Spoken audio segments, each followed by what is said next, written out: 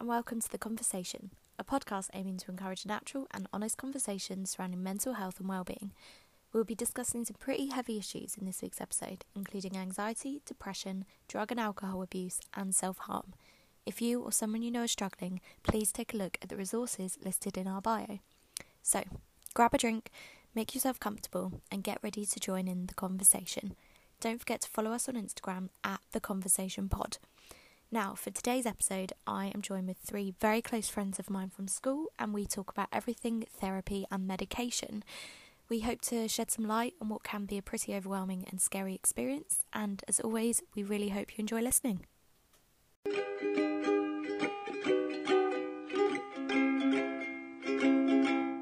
Well, would you mind introducing yourself, ladies? With as much or as little detail as you'd want to give. I'm Margaret, I'm 23 and I work as a manager for Royal Mail. I'm Lucy, I'm also 23 and I am a student at the University of Portsmouth studying creative writing. I'm Tash, I'm 23 and I'm a mental health nurse. Thanks, guys. How do we all know each other? School. A long time ago. And we are currently joined with the head girl of, I was going to say our school, but I don't know if I should do that, from the year 2009 to 2014. Jeez, scary.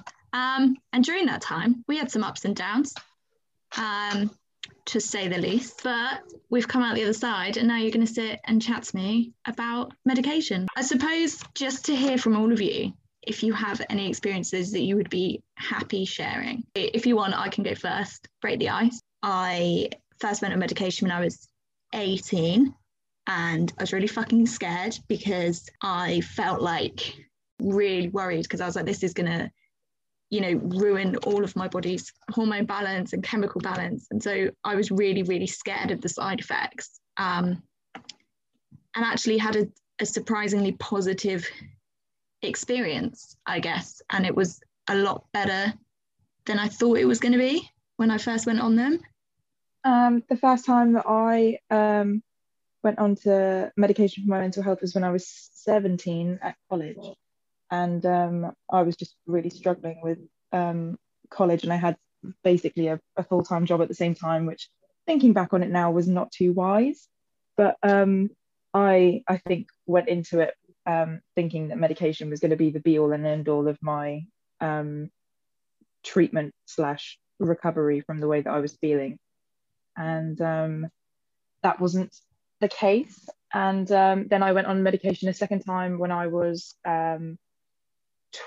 19, 20, when I was out of education. I was working full-time and I was signed off with work-related stress, and that was the second time. First started my medication at 17 as well, whilst I was at college. I'd been going to the GP for a lot longer, but I think probably first went for mental health reasons probably when I was about 14 or so. But obviously they didn't want to start me that young on medication, so I'd done a load of different therapies, CBT, talk therapy. None of it really worked, and they kind of said, well, give these a go. So I was on fluoxetine for probably up until the age of about 19, 20. I'd be all right for a while, and then I'd go back and they'd just increase the dose. So I maxed out the dose on fluoxetine and then moved me to sertraline. And I've been on sertraline ever since. And it's actually just reminding me I've not taken it today. So I'm still not any better at taking them than I was when I was 17. I first got prescribed them. So does yours now have the genius thing of having the dates on it? As in, like, no, I've had one packet like that, and I don't understand why. It's incredible. I know that they say the days on the week of them, and I have such a bad memory that the amount of times I would take it and then be like, did I take it? And then I wouldn't want to take another one in case I'd taken it, but I wouldn't want to not take it. There's been days where I've taken one more than. Well, this has got days, so you can look and be like, oh yeah, Monday, I have taken it, and it's just absolutely incredible. But that's if you remember to look at the packet, which Lucy probably doesn't do. True. Yeah. What about you? I've been lucky enough to not need to go on any pills, and the pills sorry. No, but obviously because I'm a mental health nurse, I see them every day. I give them to people every day, different varieties, and I just know a little bit about what they do to you. Really, so you've fair to say, had difficulties with your mental health though. And something I find really interesting is how do you like distinguish from, I'm a mental health nurse, I know the science, I know what I should and shouldn't be doing, and I know why people feel like that. Do you now look back retrospectively at things when you were struggling and be like, oh, damn, like I wish I'd have known what I know now, or do you think it wouldn't have made a difference? I don't know. I think that it would have, just in the sense that, I mean, when we were growing up and we were having our struggles, I mean, Lucy would tell you that we had a few arguments where I'd be like, no, you need to do counselling first before you try anything like that. You don't want to go on medication. Blah, blah. But obviously now, through my training and just through getting more experience, obviously it works for different people. And a lot of time, if you're in that frame of mind when anxiety and depression is just ruling your life, and someone says, well, you need to go to counselling and talk about your problems first, it's so difficult to be calm enough to open up about that. So for some people, it's best to go on the tablets first, see how that works for you, and then hopefully in time you'll be ready to talk about your problems and why you're feeling the way that you are. And then obviously for other people, sometimes they don't need to go on medication. Opening up will make you feel better, like, which is what happened to me when I was younger and I had my few counselling sessions. That was sort of enough for me, but obviously that was for me, and I was quite lucky that just talking about my problems meant that I felt better. Whereas obviously for you guys, it was the complete opposite, that you felt that before you can talk to people about how you're feeling, you needed to have a little bit of help with some little pills. So it's a massively personal thing. Yeah. Like I find really hard if people sort of generalize the rules of you should try therapy first, then you should try the drugs, or you should do this and you should do that. Yeah, exactly. And I was the worst person for that. And that was before I was even old enough to go to uni and do this qualification. I was like, well, I think this, I think that. But I remember when you dragged me into It's Your Choice. Yeah. Literally, she sat there like in the national assessment with me, watching me like, see, you're doing it now. But I mean, to be like that was quite that did help to a certain extent. But I think if I hadn't have gone on the meds in the long run, then I would have been a lot worse off.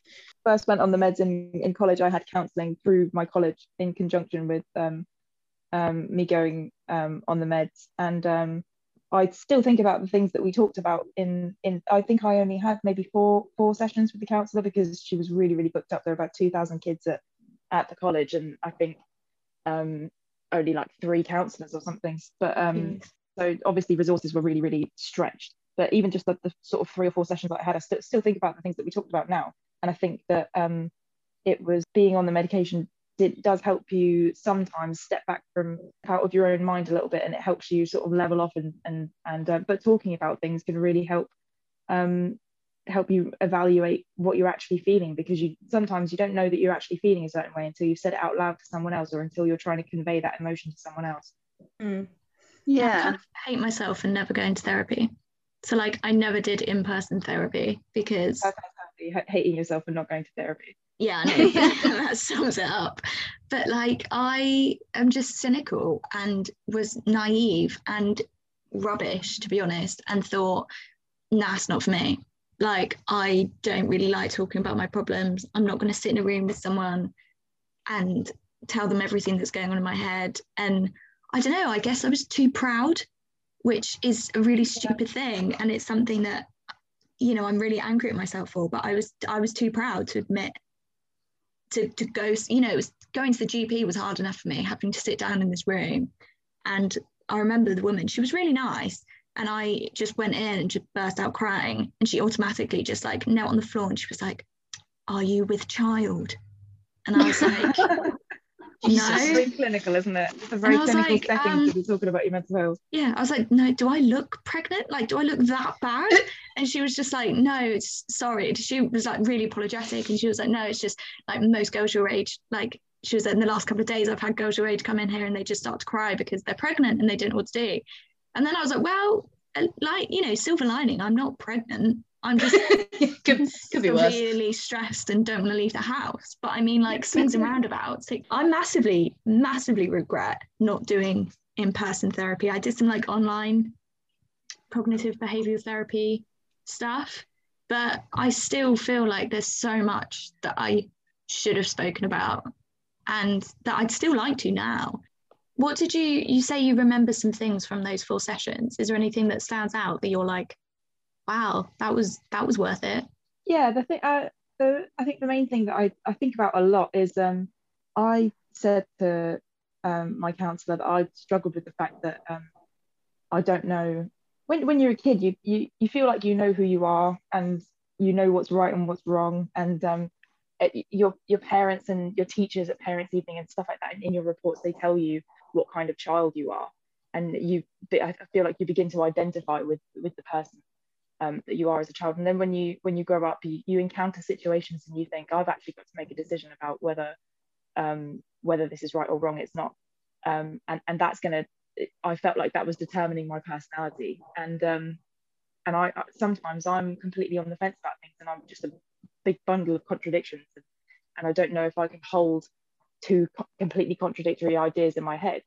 And my counsellor stopped me and she said, how about if you don't think of yourself as a finished product, think of yourself as a diamond, because diamonds, when they're initially dug out of the earth or wherever they come from, I don't know, trees, the sky, whatever, trees, they're not as they're going to be when they're sold. They're cut and they're chipped and they're formed into the final product that then gets sold.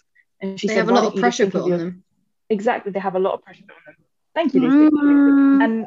And she said, just think of yourself as a diamond that's like a constant work in progress, and don't think that just because you think something today that's going to be your final thought tomorrow, sort of thing. And I think about that a lot, that we're not the finished versions of ourselves at any point in our life, really. I feel like I've just been to therapy now. Yeah. Well, there you go. I'm not being funny, Tash, but I think I'm now a fully qualified mental health nurse. Yeah, but where's my degree? Yeah, I'm sorry you wasted £21,000, but I think Margaret has just explained everything to me. No, that's completely understandable. I actually think I might have to steal that as well, Margaret. Sorry to you and your counsellor. No, is there anything? Big up Paula, wherever you are in the world. I bet she's listening. She's an avid listener of the podcast. She's always listening. How about you, Tash? Or Luce, anything that they ever said to you that's kind of stuck with you after all this time? I've been to so many different rounds of therapy.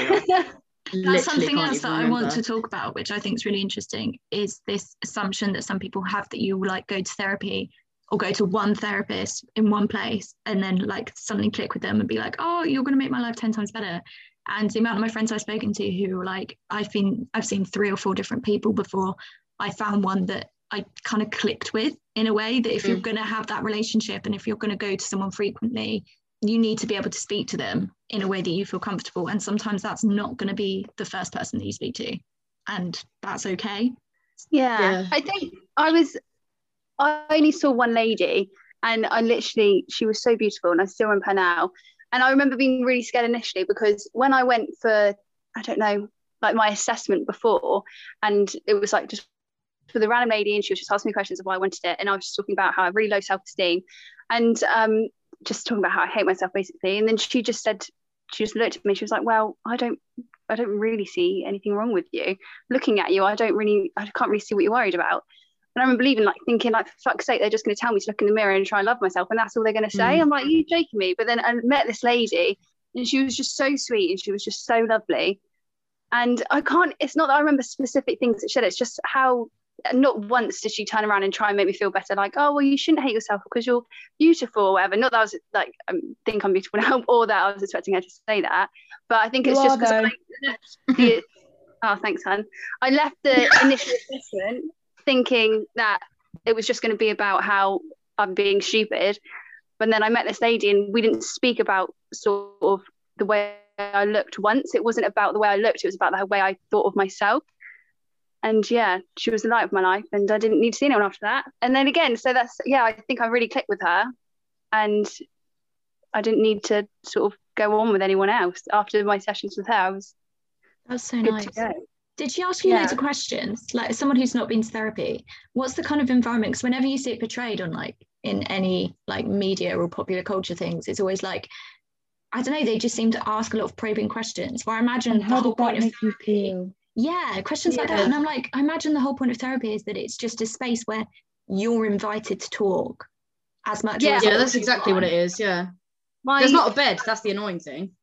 Oh, that is gutting. I thought I was going to have a lay down like they do in the movies, but no bed in sight. It's an armchair. It's just a green chair in a very small room. No, the first session I didn't say one word. I didn't say anything. I was so nervous, and I think that we got probably about 20 minutes in and I had a little bit of a cry because I was like, I'm sorry, I just can't get my words out. And she was like, it's fine. And then we sat in silence until the hour was up, and she was like, all right, then I'll see you next week. And I said, okay, thank you. And I thought, God, she's going to never want to see me again. But then obviously, because it's so nerve-wracking, she just said, like, you can just talk about anything. We don't even have to talk about why you're here. You can just tell me how your day was. And then I just sat in silence the whole time.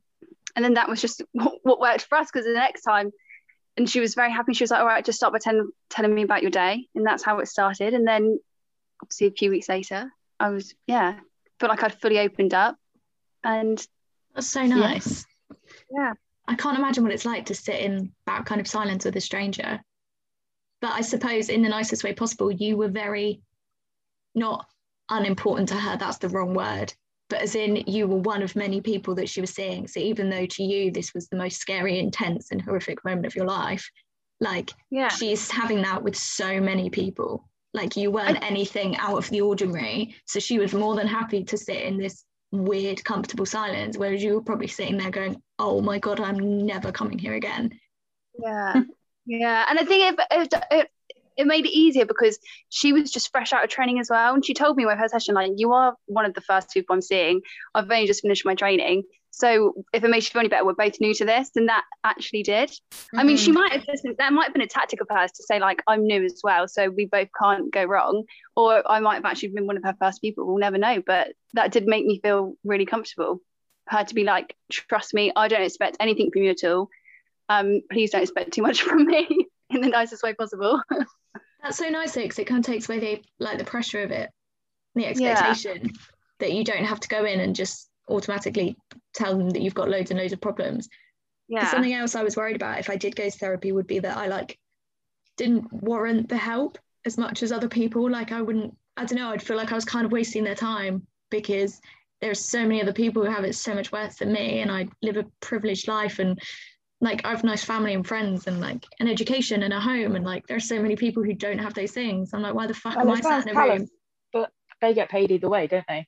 And true. Also, I think everybody needs therapy. I think it should just be part of everybody's life at some point, whether they've experienced trauma or not. What was your experience, Luce? My college counsellor was absolutely shit, like so bad.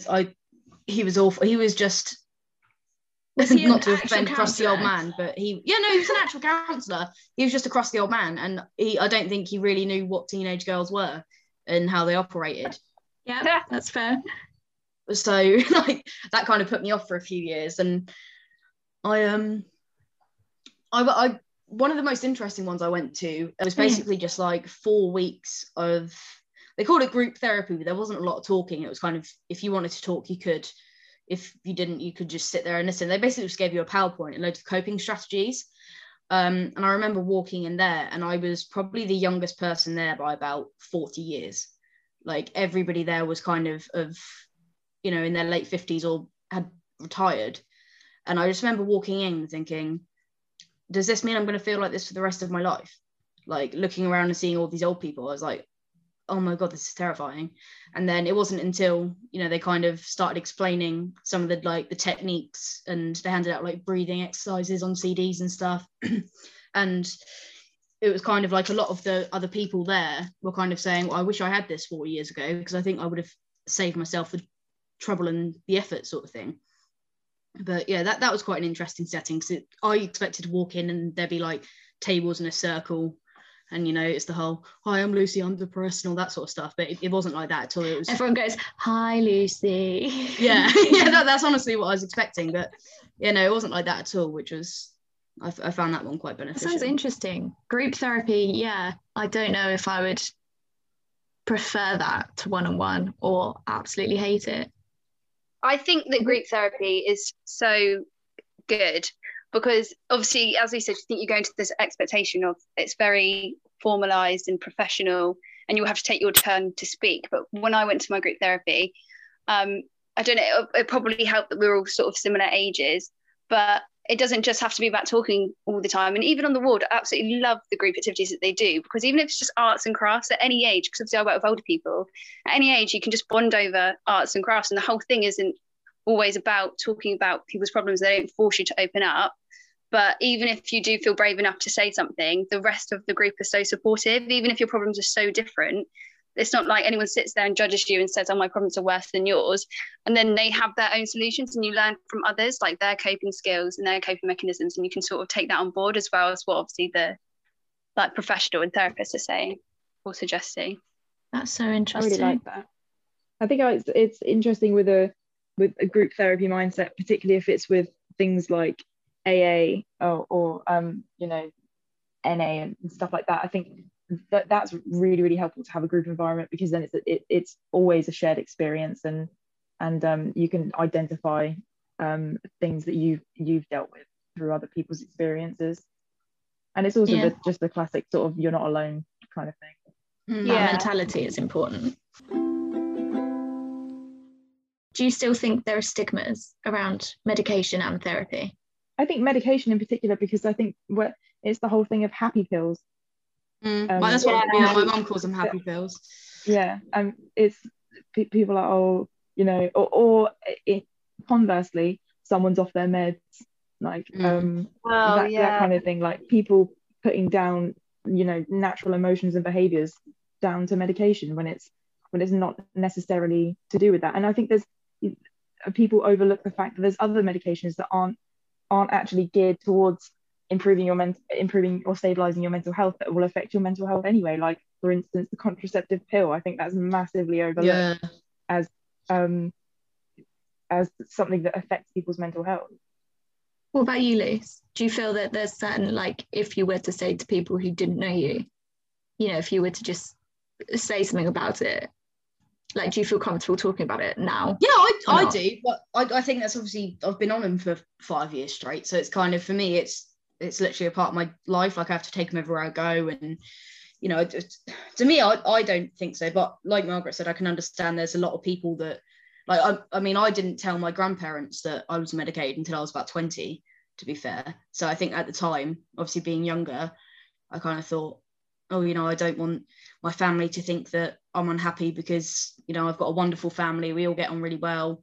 You know, I like you said earlier, like, I didn't have anything necessarily to be depressed about. I kind of felt like maybe if certain family members found out I was medicated, they'd be like, oh, we're letting her down. Like, you know, is this something that we've passed down through generations? Is it our fault?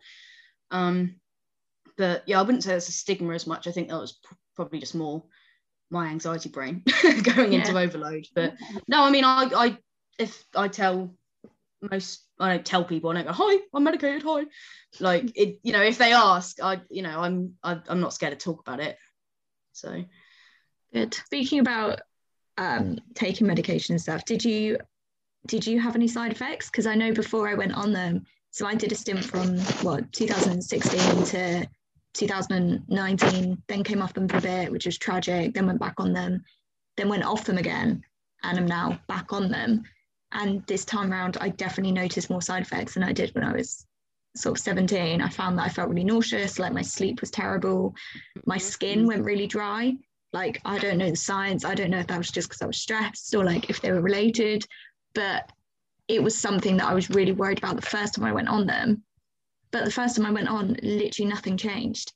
And I was like, they're not working, because I didn't even feel worse. I just didn't feel better. Like, nothing changed at all for probably about 3 weeks.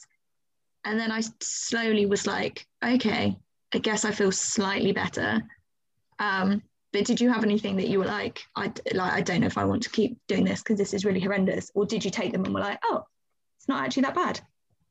I had quite a few side effects, but none that were that disruptive to my life to stop me to want to take them. Like, the positive effects they were having on me outweighed the side effects. One of the biggest side effects that I have always had is just crazy dreams, like super surreal, not always nasty dreams, just really, really surreal. And they're often a lot stronger the later I take my medication as well. Interesting. And yeah, that's I don't know if that's like an actual thing or if that's just, I don't know, like, should we ask our professional? Is that an actual thing, Tash? Yeah. Oh, that's good then. Yeah. Sorry, I don't know why I said that so excited. Like, yes, well done. What is the science there then? If it affects your dream, like, what does it do? What do they do? So basically, SSRIs, the most common antidepressants for most people to go on, selective serotonin reuptake inhibitors.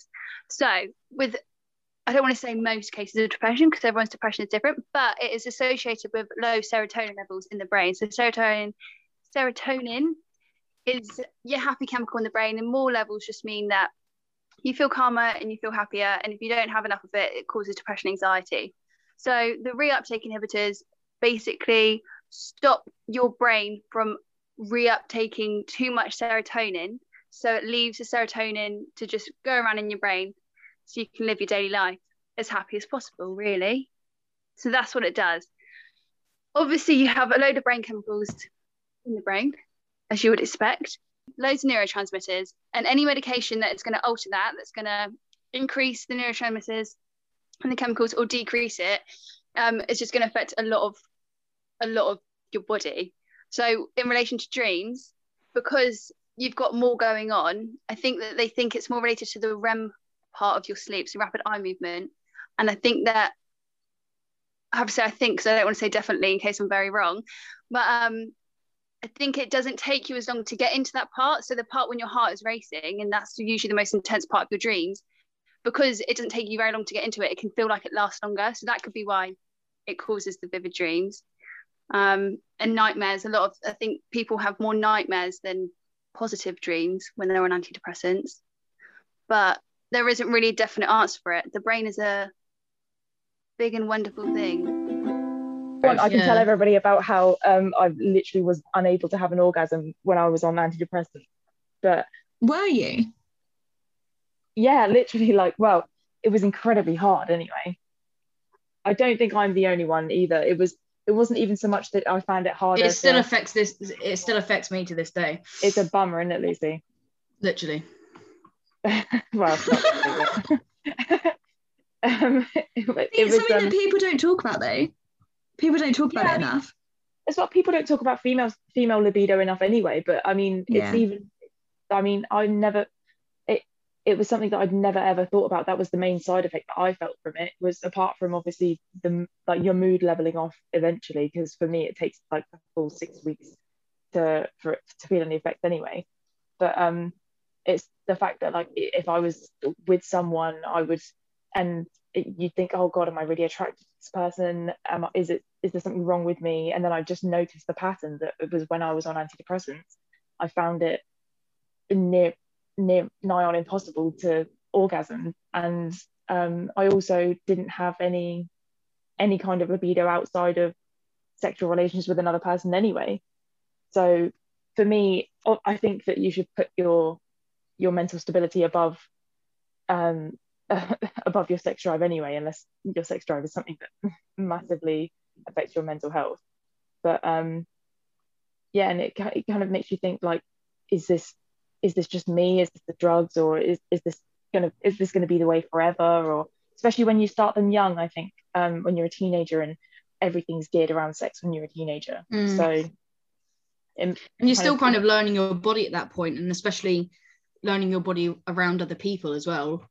Like, yeah, definitely. How are you supposed to know if that's normal? If you've not really had that many orgasms with other people before, then how do you know if it's the meds, or if you're doing something wrong, or if they're doing something wrong? And I feel like it can be hard to explain to a partner as well that it's literally not you, it's me. Yeah. Or it's the medication that I'm on. I don't know if about men, but mostly with women, the low sex drive can be a big problem, because I mean, you're depressed, you have a low sex drive because you don't want to do anything, then you go on these antidepressants and it hasn't improved, I think it's made worse. But I think that can have an impact on a lot of people, because we all know how happy you are after an orgasm, and if you can't have that, that's a very good point. Very good point. I mean, you're literally on a downer. So yeah, I think we'd all like to feel post-orgasm all of the time. Yeah, a permanent post-orgasm like pill. I think that obviously it depends, as you said, Margaret, like it can take a few weeks to get used to it, but not all antidepressants will have that effect. There's literally so many antidepressants. And if you are feeling just one side effect, you can, see about changing to another one. I know that SSRIs are the most common ones, fluoxetine and sertraline. They're like the GPs go to.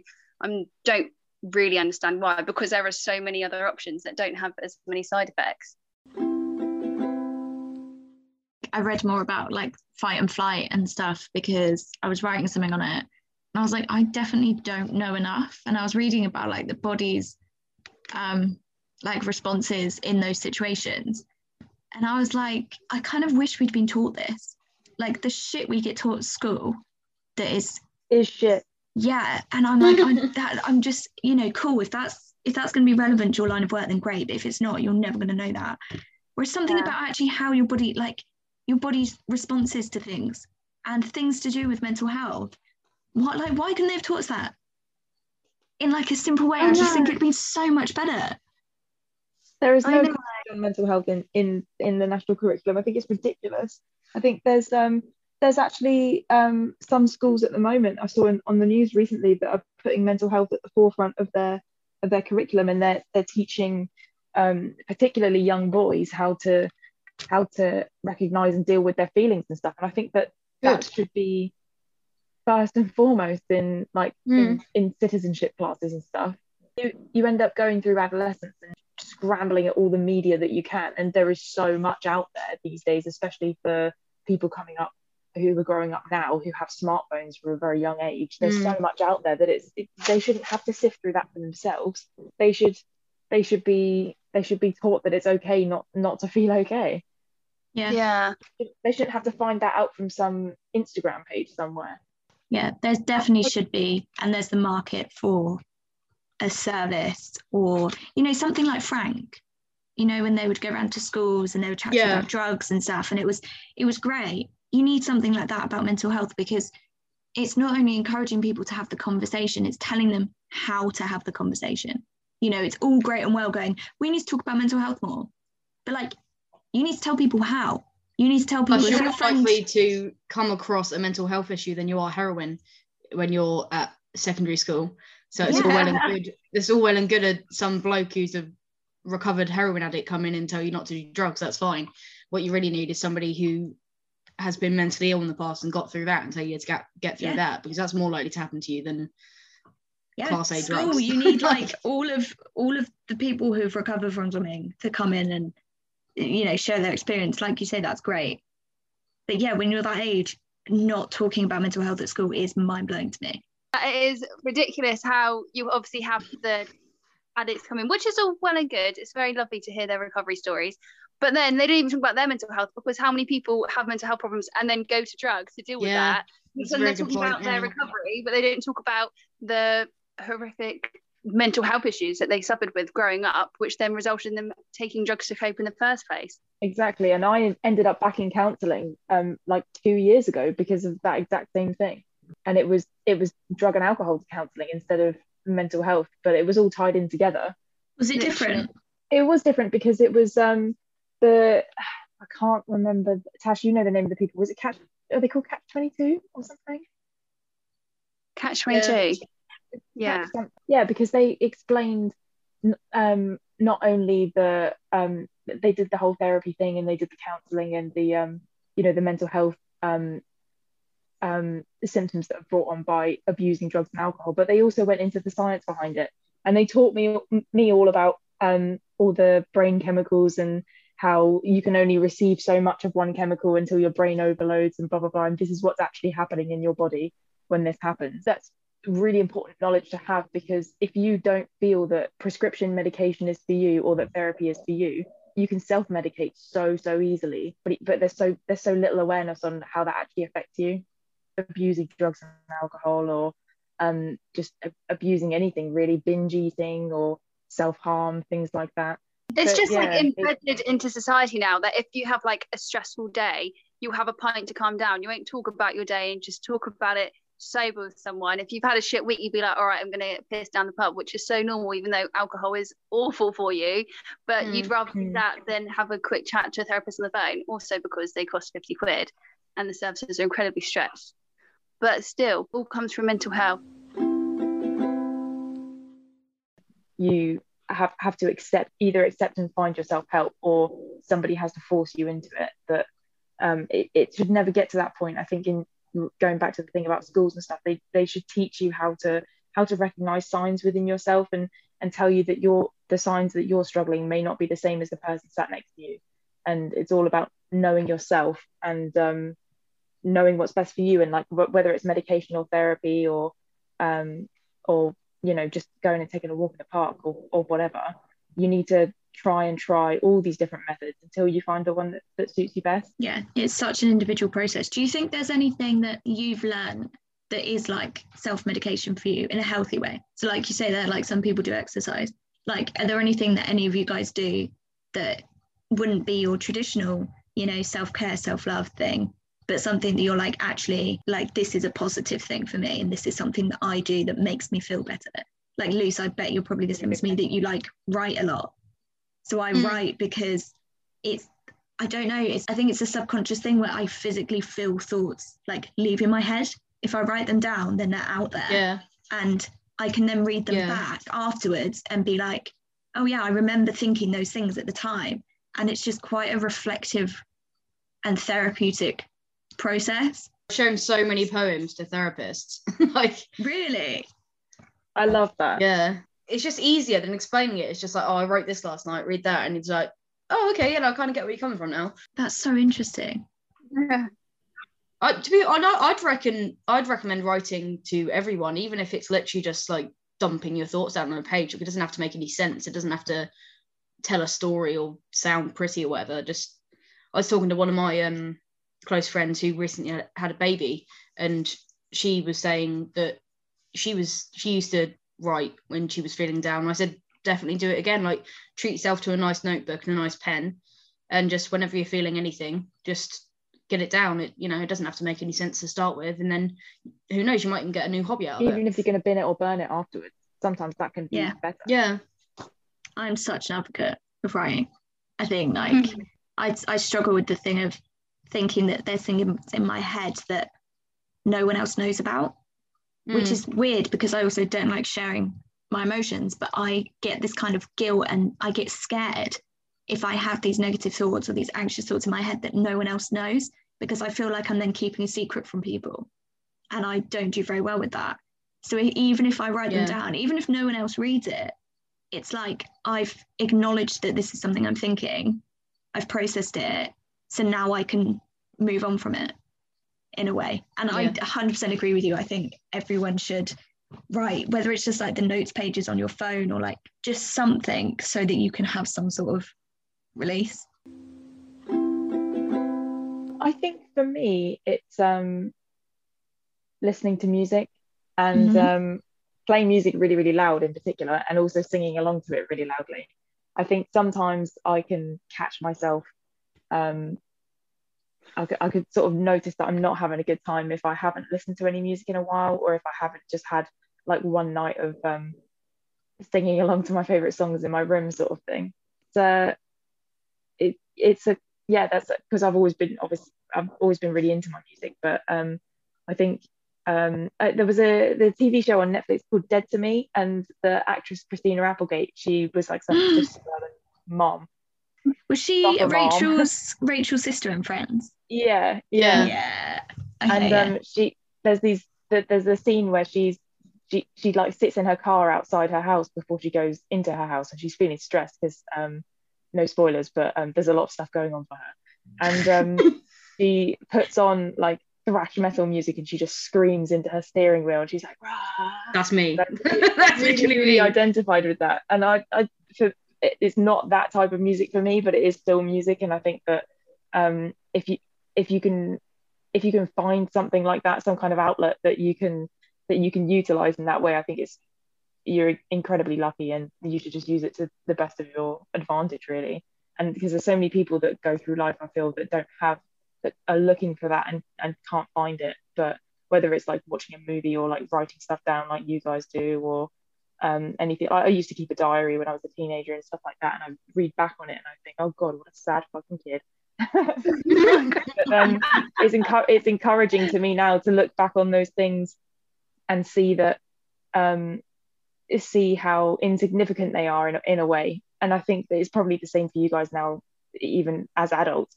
If you write something down and then look back at it in the future and think, wow, that really mattered to me at that time, but now it doesn't really seem that bad.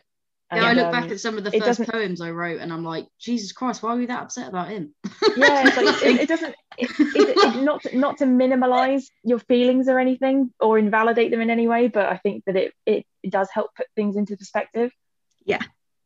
And so I like my favorite thing that I ever read, I think it was possibly Matt Haig, or it was some sort of poet, mental health, and they said something about like everything is temporary, and it was a line, I can't remember, it might have been him, it might have been someone else, and it stuck with me because something I automatically do is if I feel shitty or if I feel anxious, I automatically go into the headspace of I will feel like this now forever, and it's really hard for me to go, actually, you didn't feel this bad yesterday, you're not going to feel like it in a couple of months' time, or if you do, it's not going to last forever. And having that mentality helped so much, because whenever I'm at my lowest, knowing that, you know, we'll get better is so important, and it's something that I didn't think for ages. So now this idea, like this notion of everything being temporary, that nothing you feel is permanent, like the things you're worried about now you might not be worried about in 5 minutes or 5 years or 5 weeks. Like it's so hard, I think, when you're in it, to imagine being out of it. That's because you're a diamond, Emily, and you're not the finished product. Diamond, not the finished product. What about you, Tash? Any words of wisdom from a medical professional in terms of forms of therapy? I think you can say that, you know, people think therapy is sit down and chat to people. I think therapy can be so many different things. Cup of tea with a mate's therapy. Yeah, what we're doing now is therapy. Yeah. And the way that you said about arts and crafts earlier, I thought that was really nice. I do love scrapbooking. That is one of my, like, I'm not artistic at all. I wish I was. I really wish I was. You are, but though. No, as in, like, I wish I could draw. Like, I wish I could be like loose and just sit down and, like, I've always wished I could draw. It's just something, if I could have a skill, I want to be able to draw or paint or do something. So, but I love scrapbooking and like looking at pictures and like collaging stuff and writing down memories and like collating this book of memories, because not only do I find it really therapeutic doing it, but it's something like, oh, like you felt really shit before these things and then these things happened. So you got over it and then you had these amazing memories, which means if you're going to feel like that again, you'll be able to feel that good again or even better. I'm such an advocate for colouring, like doing arts and crafts. Like, I think that, well, on the ward especially, like people love getting involved in the arts and crafts, and even things like what are they called? There's probably a really simple word, you know, like the colouring books you get with the lines. They just call colouring books.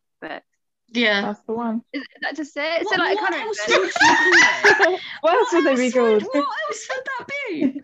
I don't know. It's really famous books. It's called empty line drawings. Yeah, fill in the lines. I don't know why I thought there was like a special word for colouring books.